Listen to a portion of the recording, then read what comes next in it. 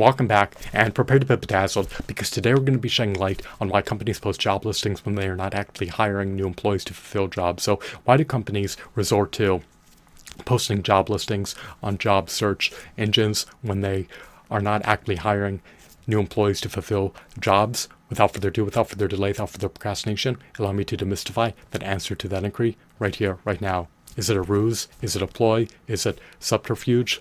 Well, companies want to be able to have employees on standby in case their current employees resign from their positions at their company.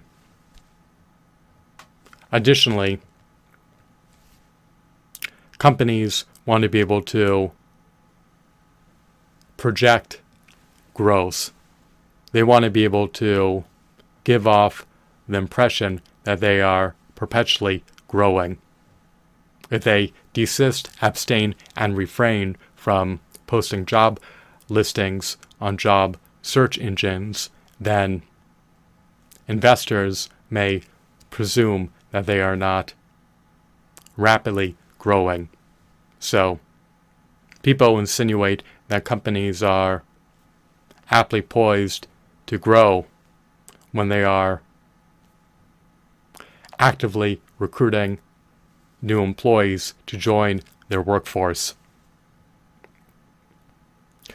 Lamentably, much to my dismay, much to my consternation, much to my chagrin, much to my grief, much to my agony, much to my irritation, and much to my agitation, people wind up applying to jobs that do not exist, and their resumes are inapt to ever be reviewed by a hiring manager.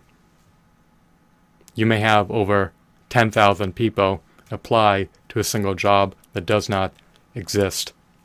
I think that this practice is deplorable, reprehensible, and repugnant, but it's just a staple in the job market.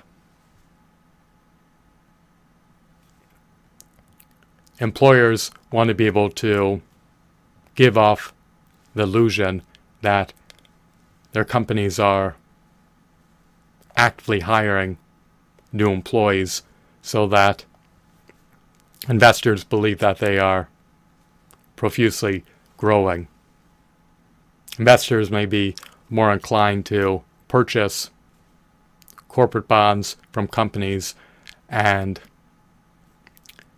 shares of equity from companies if they presume that they are actively growing. I hope that you deemed this video to be insightful, enthralling, captivating, riveting, and mesmerizing, as well as intriguing. Have a blissful day. Goodbye.